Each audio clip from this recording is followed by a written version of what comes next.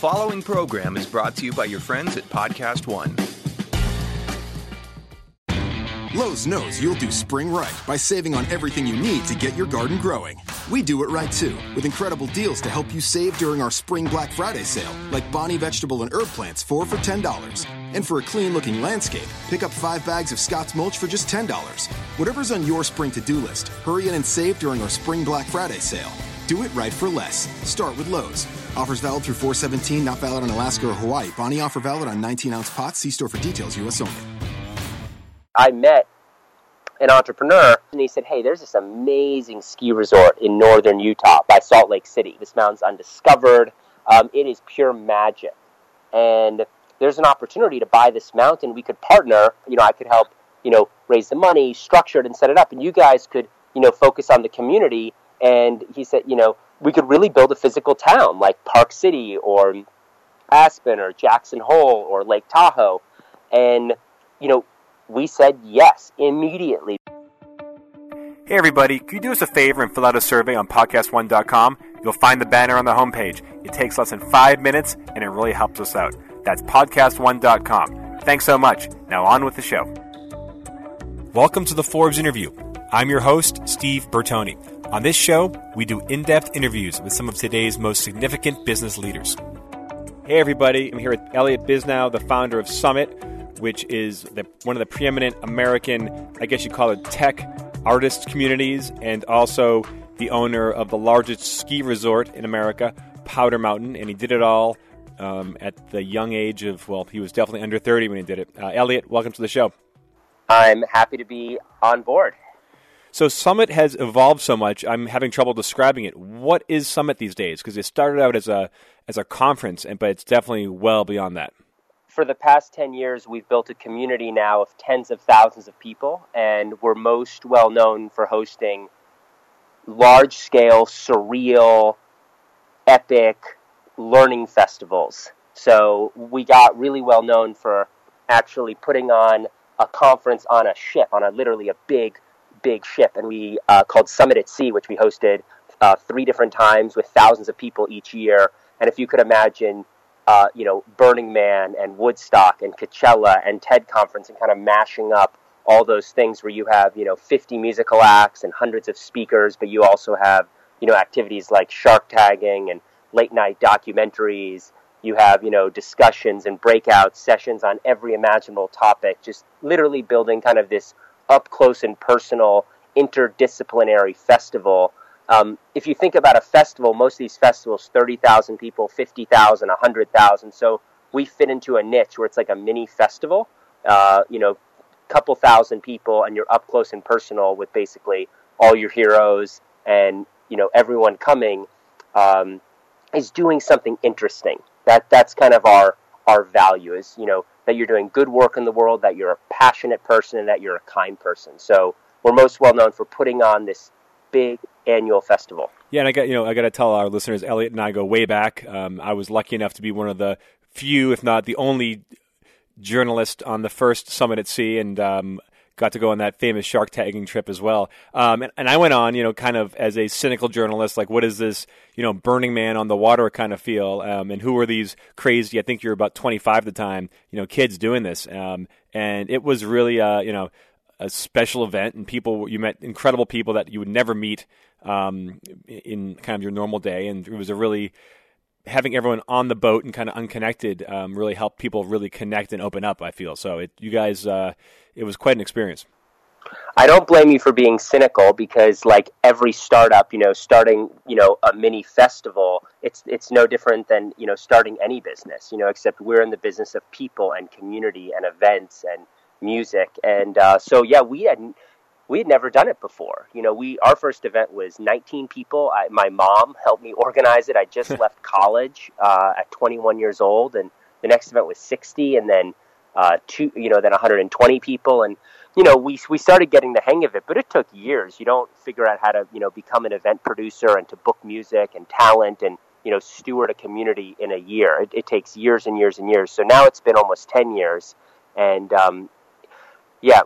those early events like Summit at Sea, we had only our first half dozen events, they were on land. We'd take over a hotel and It was, it was kind of traditional, Yeah. middle, right up middle of the road. And we said, hey, we want to do something really different. And I was about 25 years old, and I have three co-founders, and we said, we want to do something radically different. And we just had this idea. We said, what if we charter an entire ocean liner? What if we take this thing over? I mean, we've never heard of, a conference on a ship. We could really morph into a festival.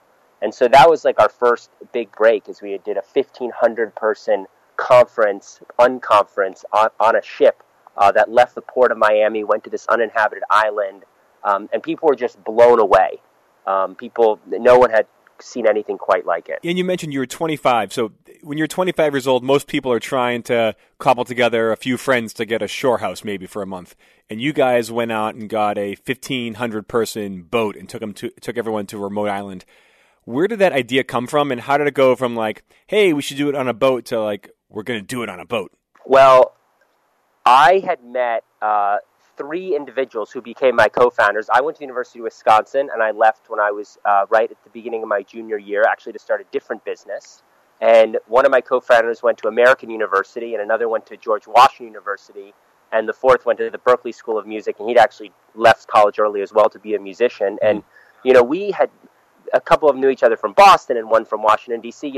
This is really funny. We didn't have any other options for co-founders. It's not like we did a really thoughtful, multi-year plan of what our business was going to be, and let's really think about the perfect co-founders. I mean, we were the only four options available. They didn't have any other options. I didn't have any other options.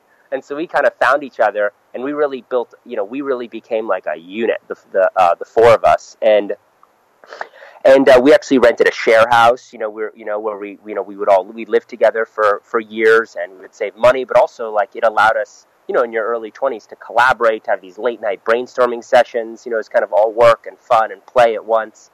And, we just got into, we thought, hey, I had started the first event, for fun. I think when I've read about like the startups I most admire, most of them, I don't think they start as a business. Again, these are at the pinnacle, but, whether it's a Facebook or a Google, it starts as just like a nice social network for your college, or a really interesting search algorithm. Like, no one really sets out, I think, much of the time to create a business. And that was exactly the case for us. Like, we just wanted to have fun. We thought, wow, we could do this kind of young, hip, exciting, music, entrepreneur, content, learning event. And we can meet our heroes.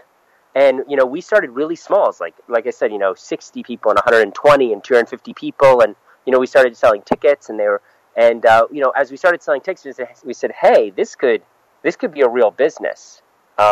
This could be a real thing. And so after we did our event for 250 people, we did an event for 750 people. Mm-hmm.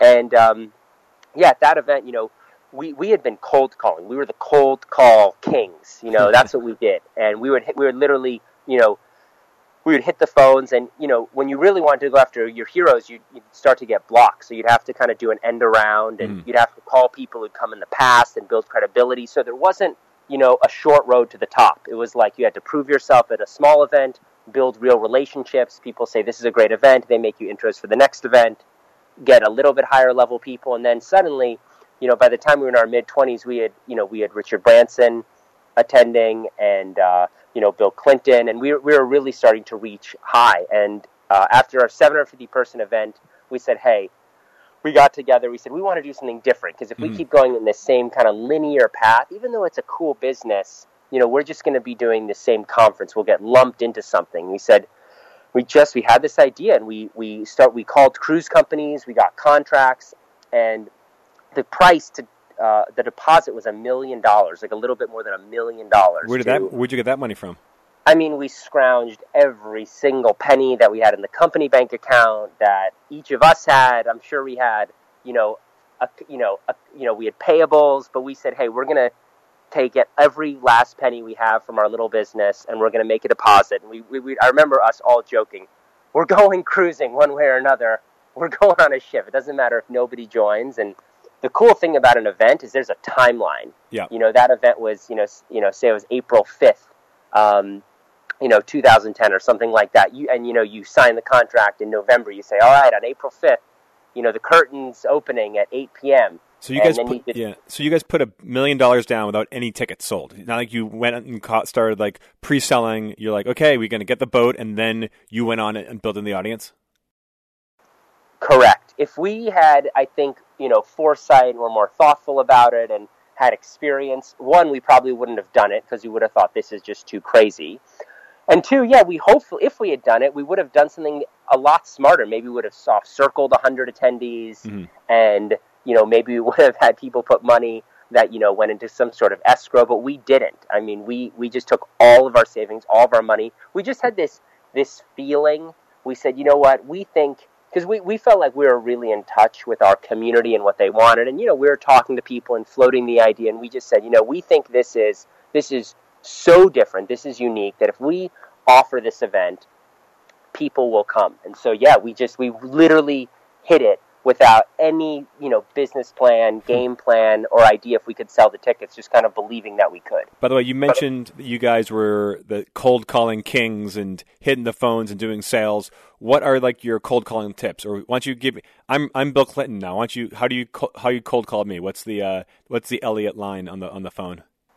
Well, the first thing is when you get to a certain level, you can't cold call anymore. So you can only cold call kind of people at your peer level because they'll take your calls. And so when you suddenly want to reach up to the stars and really reach for, scions of business or your heroes, you need to get an introduction.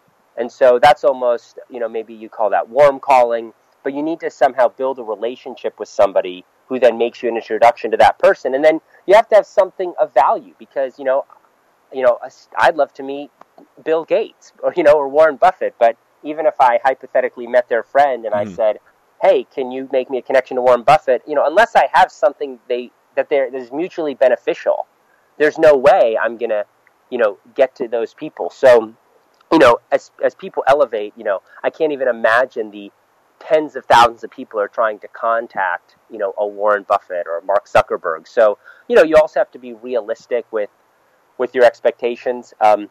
We had a funny story. We did an event, again, back, when I was around 25, with President Clinton that was at Russell Simmons' home. And we had Tom Colicchio, this iconic chef, cooking.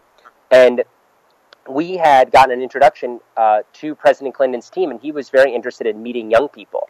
And we said, we really want someone iconic, to host this event. And we settled on Russell Simmons, and we had a friend, who kind of wasn't, said, this could be a great person, and I basically called Russell Simmons' office, and, I said, I'm calling, on behalf of President Clinton, we have an event with him, and we'd love for Russell Simmons, to host this event. Saying you're calling from Bill Clinton kind of opened some doors, I imagine. Yeah, we had an event for 750 people in Washington, D.C. in 2010, and we were really struggling to sell tickets. This is a great insight. In fact, we couldn't sell any tickets. Like, I think we'd sold, we were targeting 450 people. Our previous event had been 250, and we were stuck at like 100 or 200, and we were really running out of time. And we decided, what we need to do? If we could book President Clinton again, because we got him for this first event, if we could get him back to Washington, D.C., if there was any way, like if we could just make that happen, all the other pieces would fall in. And we were, calling and intros and connections, and we got him to do the keynote at the event. And as soon as he confirmed, Sean Parker confirmed, and Mark Cuban confirmed, and, astronauts from NASA confirmed, and Ted Turner confirmed.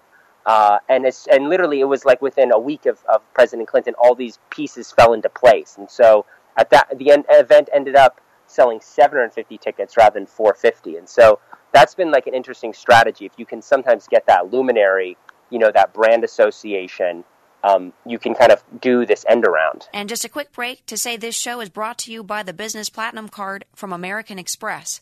However you move your business forward with Business Platinum, it's not about where you are. It's about where you want to take your business next. And nothing helps you like the resources and know-how of the Business Platinum Card, backed by the service and security of American Express. You've evolved from a conference to a true community. As you get more mature and as you build out your brand more, do attendees care as much about who's speaking, or are they going for the experience? Are they going for their peers, not for the people on stage?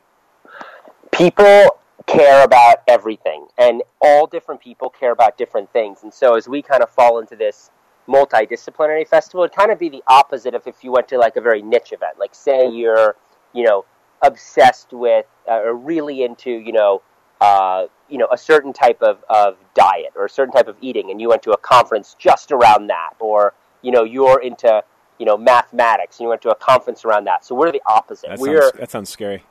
Whatever your interest is. So we're completely multidisciplinary. So what I'll hear people say, I'm going just because of these three speakers. Like this year we have, Jeff Bezos and Malcolm Gladwell and Lena Dunham, and, all these superstars. And some people are coming for that. And other people are saying, hey, I want to come to the event because I'm into these, amazing 5 musicians. Or someone else will say, I don't even go to that much content. I just know all my friends and all these amazing people from around the globe are coming in, and I just want to connect with people and meet new folks. And, some people just say, hey, just being in that environment, I want to get that energy. So, again, it's similar to a music festival where there's this huge lineup, but everyone kind of finds their half a dozen favorite acts. And how do you build a voice and a brand of Summit? Like you just mentioned, Lena Dunham, Jeff Bezos, and Malcolm Gladwell, like 3 very different people with different expertises and different fans, so to speak. How, unless Amazon, which is, involved in everything in the world now, but how do you kind of build like a Summit brand when you have such a diverse group of speakers and across so many topics? And it's a mix of, you have like a hardcore tech person, and you have a hardcore artist, and then a musician, then a chef. Like, how does that work? Well, we've focused our brand on finding people who are on the cutting edge of just a multitude of areas. So it's art, it's music, it's technology, it's wellness, it's culinary, it's, film and TV.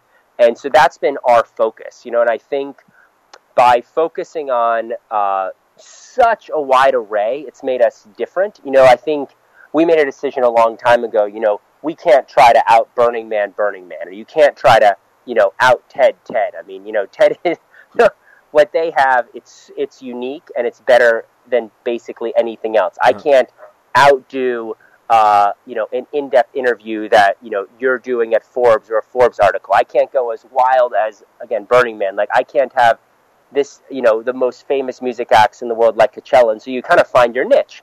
And our niche is like, what's next?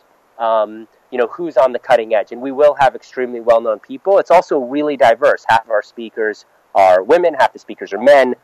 It's ethnically diverse, socioeconomically diverse, diverse from a standpoint of where they're coming from. And so, as we plan this event, it really is, Lena Dunham and Shonda Rhimes. It's Christina Figueres, who put together the Paris Climate Agreement. It's Marie Kondo from the life-changing magic of tidying up, and the chef Alice Waters, and, Wim Hof, the Iceman, and, Jessica Alba and Tim Ferriss, and, musicians like Questlove. And we've just kind of gone all over the board. We have, the governor of Colorado. And so it's unique and it's different. And we've really just gone for it to say how expansive and how much can we push the boundaries with the multi-dimensional aspect of the event. What's been like the biggest mistake you guys have made in creating these events? And, you said, you're dealing with thousands of attendees, a lot of, A-list people, a lot of moving parts.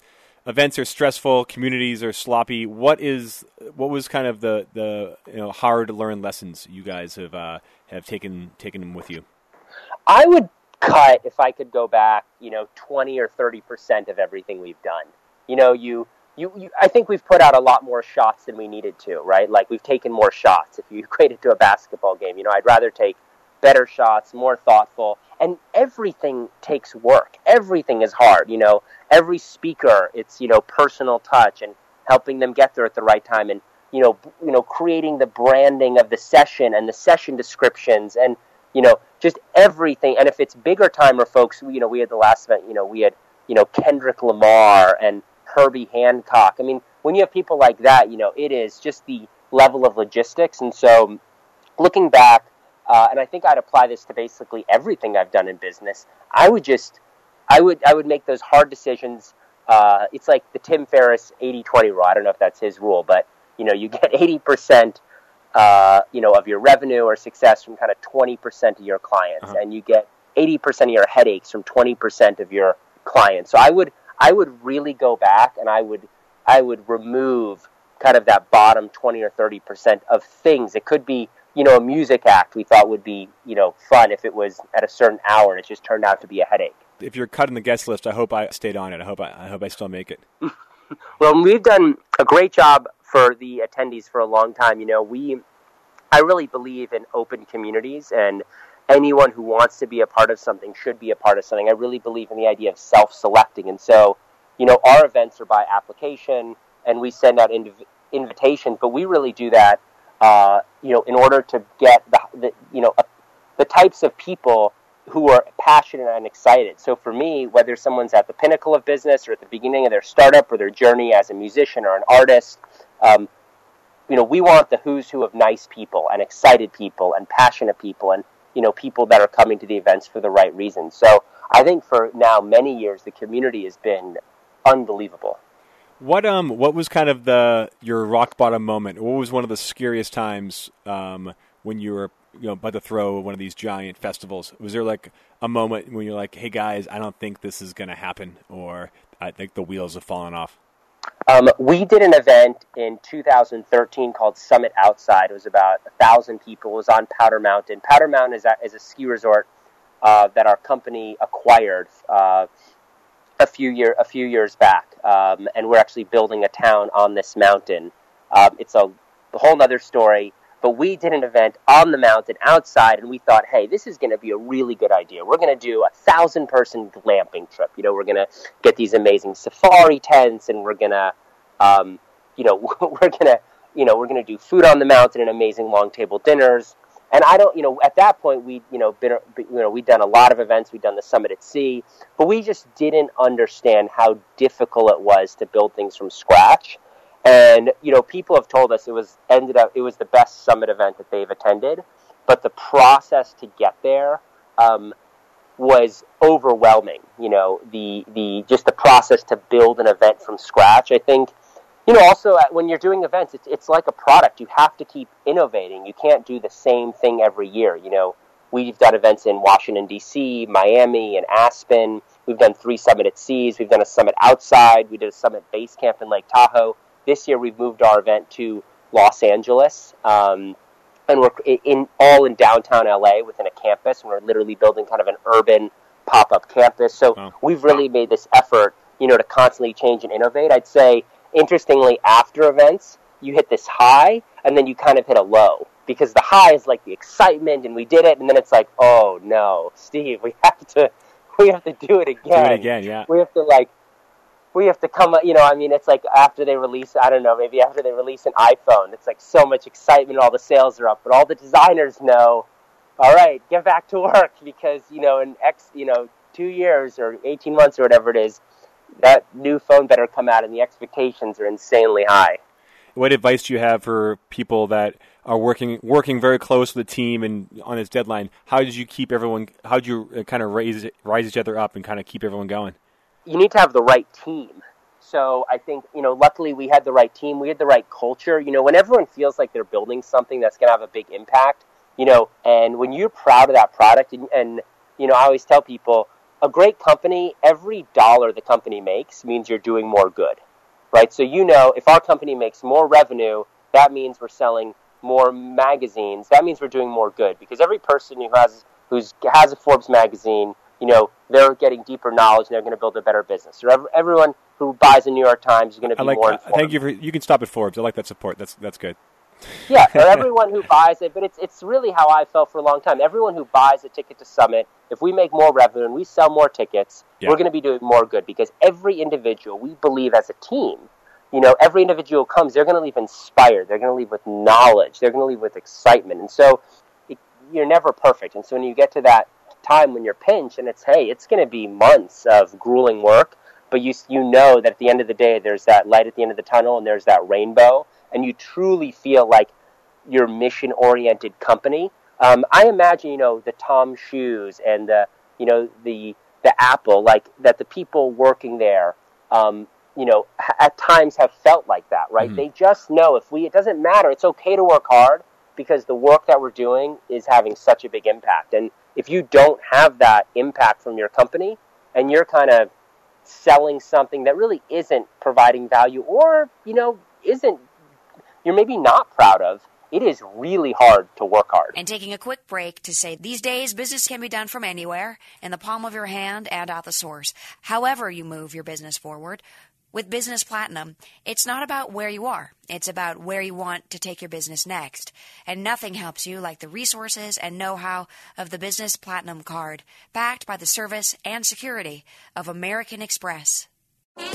Here at Podcast One, we love hearing from you. We read every tweet and comment you send our way, so don't miss your chance to take our summer listener survey. Just go to podcastone.com and click on the survey banner, or go to podcastone.com/mysurvey. It only takes a few minutes, and it gives you the opportunity to make a direct impact on your favorite shows. Tell us how you really feel, so we can get to know you better. We value your thoughts and participation, so check out the survey at podcastone.com/mysurvey, or click on the survey banner on podcastone.com. Lowe's knows you'll do spring right by saving on what you need to get your garden growing. We do it right, too, with incredible deals during our Spring Black Friday sale, like 19-ounce Bonnie vegetable and herb plants, 4 for $10. And pick up 5 bags of Scott's mulch in store only for just $10. Whatever's on your list, hurry in and save during our Spring Black Friday sale. Do it right for less. Start with Lowe's. Offers valid through 4/17 while supplies last. Not valid in Alaska or Hawaii. Scott's offer valid in store only. See store for details. U.S. only. You always hear about these stories. Like, some of these great companies started because people wanted to find that niche and find their passion, and then it just explodes, because what they're doing has real meaning. Agreed. What I love about you guys is, what's really fascinating is everyone thought you were crazy when you put down $1 million and rented a cruise ship when you were 25. And then about 3 years later, you went even bigger and went from running a conference every year to you guys bought Powder Mountain in Utah with the ambition of building a year-round, not tribe, but I guess a real community, and transforming not just a camp or a ship, but an entire town. I want to hear about this because this was fascinating to me. Well, I always heard these stories about Steve Jobs, and I don't even know if this is accurate, but these are stories I heard, that he always, he never considered himself, in the business of computers. He considered himself in the business of technology.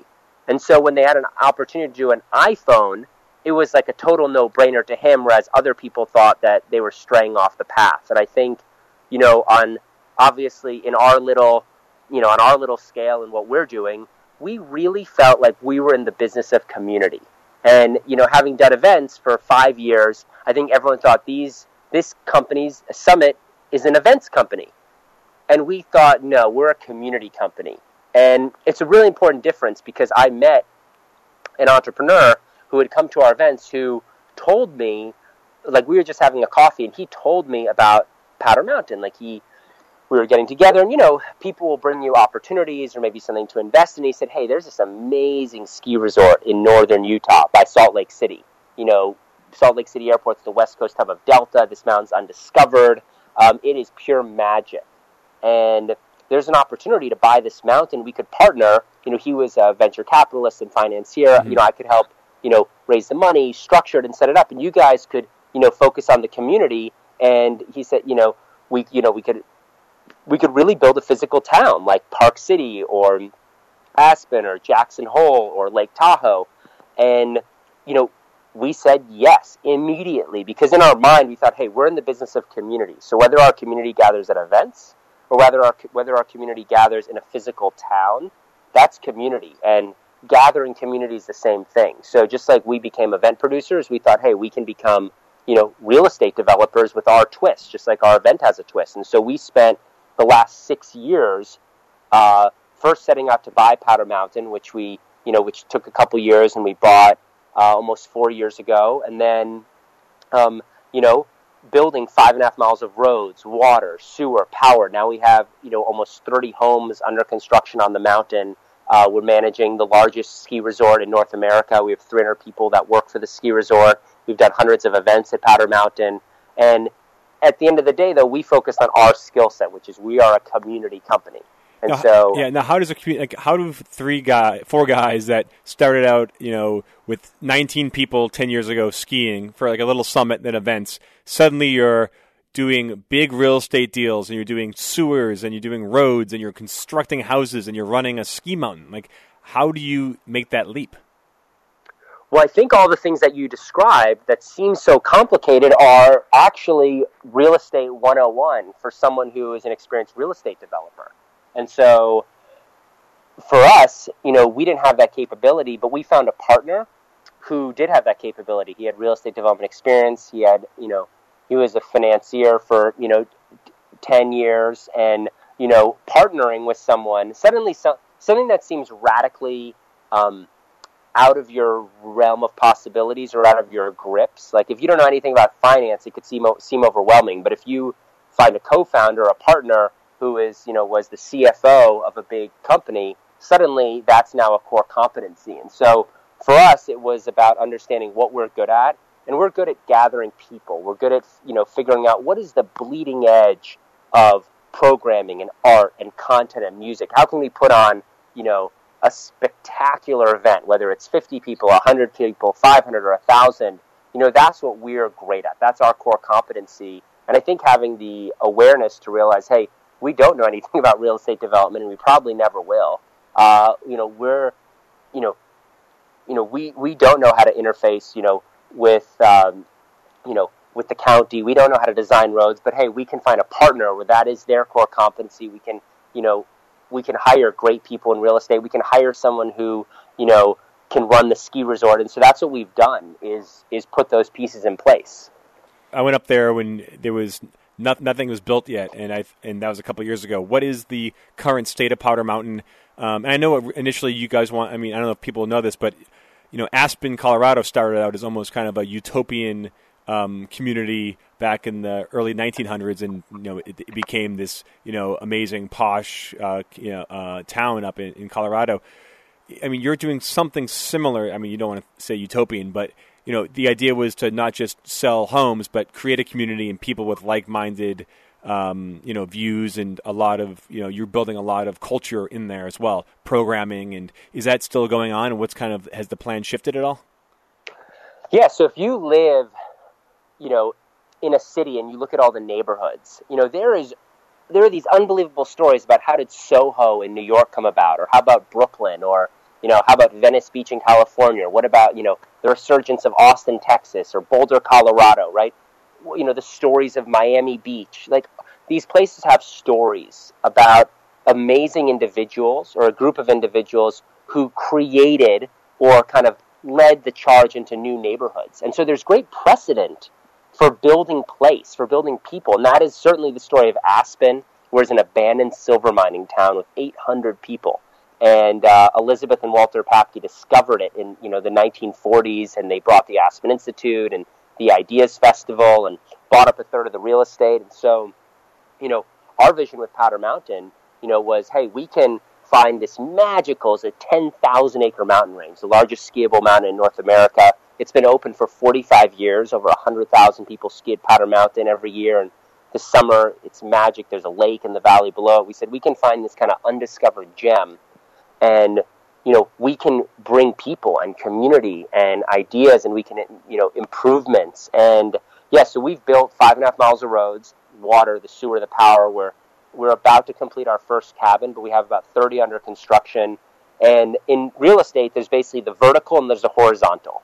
So the horizontal is kind of basically the roads and below, and also everything you can't see, because you got to put in roads and water and sewer and power. You need entitlements, which is how much you can build. You need zoning, which is what you can build. You need water rights. So there's all this stuff that you can't really see, or it's kind of below your feet, right? Roads and below the horizontal, and that actually takes the longest amount of time.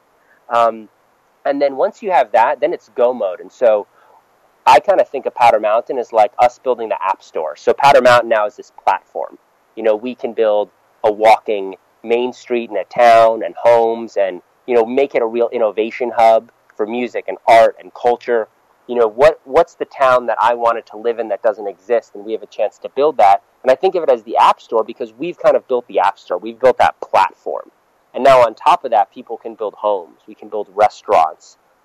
We can build incubators. We can build venues for music and content. We've built 25 miles of mountain biking trails and hiking trails. So that's how we look at it, is let's build this platform and then, build a place. This is a public town. Mm-hmm. And like I was saying earlier, I'm really passionate about self-selecting communities. So there's a certain community of people that move to Brooklyn and a certain community of people that move to the Upper East Side, or again, who move to Boulder, Colorado, or Miami. Why do those communities go to certain areas? And in every city, for every single city in the world, there's different pocket neighborhoods in each city. And what attracts those people? And it's, retail or design or the right schools or family friendly. And so the best way to invite people somewhere or keep people in or out, it's not to build a fence. It's to build something self-selecting, right? It's not to build a checkpoint. It's you build something that self-selects the right people. And if there's, yoga studios and juice spots and amazing music and cutting, we have cutting-edge designs. We have no homes that are bigger than 4,500 visible square feet, and the average home is, a couple thousand square feet. That's going to self-select a certain type of person from around the world who says, hey, that's something I want to be a part of. What does the Powder Town stand for? Who is, what is, I mean, no, it's very broad, but what are kind of like a few characteristics or beliefs that would get someone into Powder? Well, yeah, so it'll be a public open town, and, we want a town to represent the things that we've represented at the events that we've done. So it's kind of a living, breathing version of these 3-day events. So if a 3-day event would be a microcosm of the town. So that's, what's the cutting edge of music? Great, thoughtful, soulful, exciting, uplifting music. Who are the best musicians and the best artists? We have an artist residency program out there, and, every month or bi-monthly, we've had different artists for years now creating cutting edge art. Who are the best speakers? What are the best companies? What's a place you'd want to raise your kids?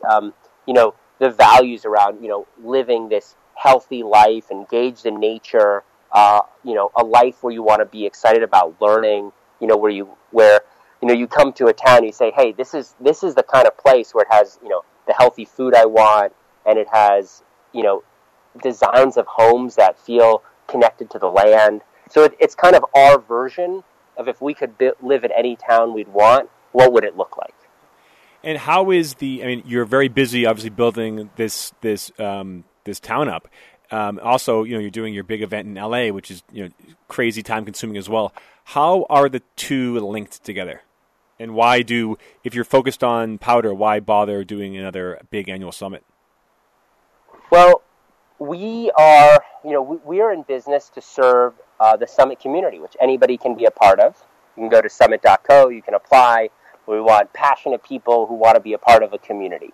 And our mission is to be stewards and servant leaders of a community. And so in that vein, we want to be able to offer the community, a plethora of options. So whether it's the big event in LA, or last year we did a magical 1,000-person event in Tulum, or we do events at Powder Mountain almost every month that are, 150 people, kind of more intimate mountain getaways, or whether you want to, have a home and be a part of this community on Powder Mountain, and we'll have hotels, and we'll have, all sorts of different ways people can participate, or you want to ski there. Our goal is to steward the community in the same way a great company would offer, different products. I want to buy an iPhone, and I want to buy an iPad, and I also want a MacBook Air, but this person just wants the big, the big screen, and this person just wants the 6 Plus or the 7 Plus.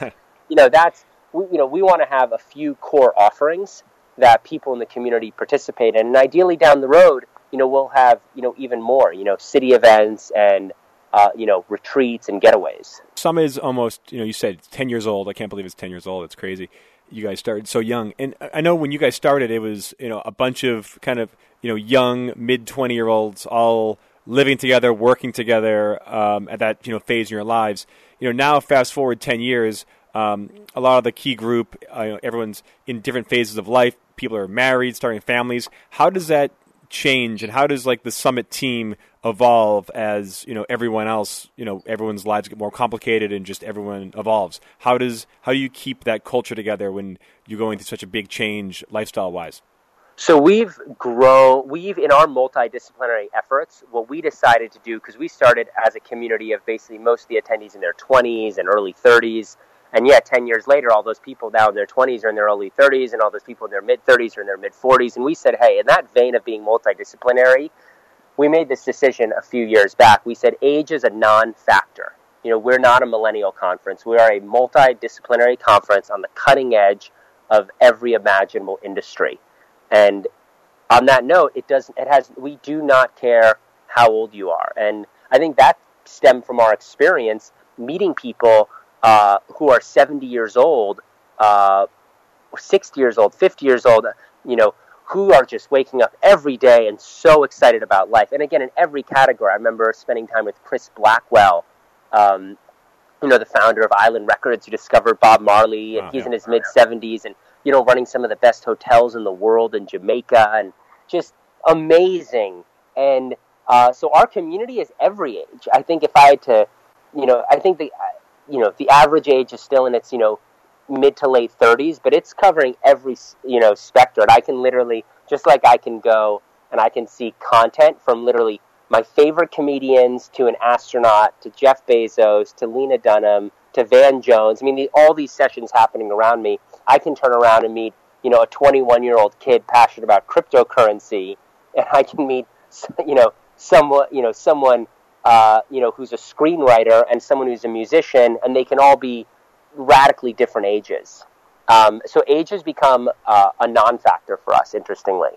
And kind of like operationally going from, you and 10 people living in a big house together to everyone kind of starting families, how has that changed the kind of leadership dynamic at Summit? Well, we grew up, and so I think things matured, right? And I think when a company matures, there are really good things that happen, and there are annoying things that happen. So, the really good things is that everyone has, a sense of security, and the mission's really clear, and, they're not sometimes it's rewarding to be working really hard for months on end, but sometimes it's really frustrating. And I think as you mature, you plan better, you're more thoughtful. I think those are the pluses. I think, the minuses are it's not this like freewheeling, in its infancy enterprise. And so it just evolved, and it's been great. I mean, I still think of our business as like a friend or family-owned business. We're, we don't have the traditional big investors. It's still, our core group of co-founders. There are kind of 4 co-founders I lived with and a 5th co-founder, Ryan Beagleman. And it's just literally it's our initial group, and it's still those same values. Going forward, now you have your big LA Summit coming up, and you've laid the groundwork, literally the pipes and the foundations of your powder community. What do you expect, and what do you look forward to in the next 5 years? Well, it feels like all the industries around us are happening. Like, it feels like they're really starting to pop. It feels like everything's kind of within 5 years on the verge of these tipping points, and again, that ranges from, all technology and AI to, what we're seeing in, just there were so many incredible musicians to cryptocurrencies. Like, it's an exciting time to be building a multidisciplinary community that incorporates all of this excitement. It's exciting to watch, companies like Netflix creating revolutionizing content, and again, knowing that we're a part of that. So I think for us, through our events and through the town we're building, just knowing how exciting these next 5 years are going to be is incredibly rewarding. I feel like when you guys first got started, that was the beginning of the rise of social media and, everyone's on-demand Netflix and AI and messaging and all that stuff. A lot of human interaction is becoming less human. You guys kind of tip that on your heads and create real, face-to-face experiences. Many times there's no self-service at your events and purposely. How do you what's the importance of real human contact these days in a world that's getting more and more digitized? And what's your role in that? Well, I think when you don't, often a cell phone, most of the time is the most interesting thing around, and so it just, you automatically gravitate to it. And so, for us building events, this is like it's almost like our competitor. You have to have more exciting people, more exciting content, better food, that pulls people out of their phones. And we've had an unwritten rule, which is, put the phone away, engage. It's not fun being on your phone all day. It's addictive, and it's part of what we feel is our mission is, to connect people to other people, help them build relationships, help them learn and get inspired. I mean, it's certainly, the phone has been a really critical part of what we're building, right? It allows us to connect with the community in such a different way. It allows us to share, updates, content, and allows them to know, what's happening at Summit and who the speakers are. But it's been a balance, and I'm still, super passionate about, connecting to people, looking them in the eye, giving hugs, shaking hands. Is that creating a large appetite for these sort of conferences and communities because everyone is so pulled into their phones? Is it demand even higher now for some of these cool face-to-face events? I don't know. I'm not really sure. I mean, I think the demand is there because we're in this age of learning. And so whether you're learning from your phone or whether you're learning in person, I mean, nothing can replace, being in the first 10 rows for your favorite band, or, sitting in the first, 10 rows to, watch your hero speak, and then to meet your hero when they, walk off stage and are hanging out at the event for 3 days. So for us, technology has just made it easier. It's created a lot more heroes, I'll tell you that. I mean, I'm watching, a couple of TED Talks a week, and I feel like I'm getting a new hero every week. So who's your 3 new heroes? Our heroes tend to be the people that we invite to our events. And so we actually take a philosophy that, these events are events that we want to attend, that we would literally get there 20 minutes or an hour early to get to the front row. These are people we desperately wanted to meet. It's the people we've invited to LA are the most relevant heroes. Chairman David Archibald from Standing Rock Sioux Tribe, and, the founder of Black Lives Matter. We have Van Jones, Brian Grazier, Tim Ferriss. Some of the people I met, Wim Hof and Jeff Bezos. I read them, Life-Changing Magic of Tidying Up, and I was like, this is revolutionary. And I cleaned out my entire house. I did the Super Bowl of cleaning up, and it was incredible. Just wait till you have kids, Elliott. Just wait till you have kids. I'm going to need this. Christiana Figueres, who put together the Paris Climate Agreement, and, the producer Shonda Rhimes, these folks. And so, it's really fun to get to watch them, to learn about them. I grew up playing tennis, and Andre Agassi is one of the speakers, this year, and Joe Montana is, and the spiritual author Marianne Williamson. So, I have more heroes than ever. I feel like I'm constantly getting new heroes, and, getting a chance to see them speak, getting a chance to hear them play music. I love Hannibal Buress, the comedian, and he's doing comedy this year, and so I'm loving it. I feel like, again, going back to it's so, it's fun to work hard when you're just so passionate about what you're doing. You're getting me excited thinking about this stuff. Well, thank you, Elliott Bisnow, the founder of Summit, whose conferences and events, I promise, are more interesting than the phone in your pocket. Elliott, thank you for joining us. Thank you. Talk to you soon. That's it for this episode of The Forbes Interview. I'm Steve Bertoni. If you'd like to reach us, email us at interview@podcastone.com. Thanks for listening.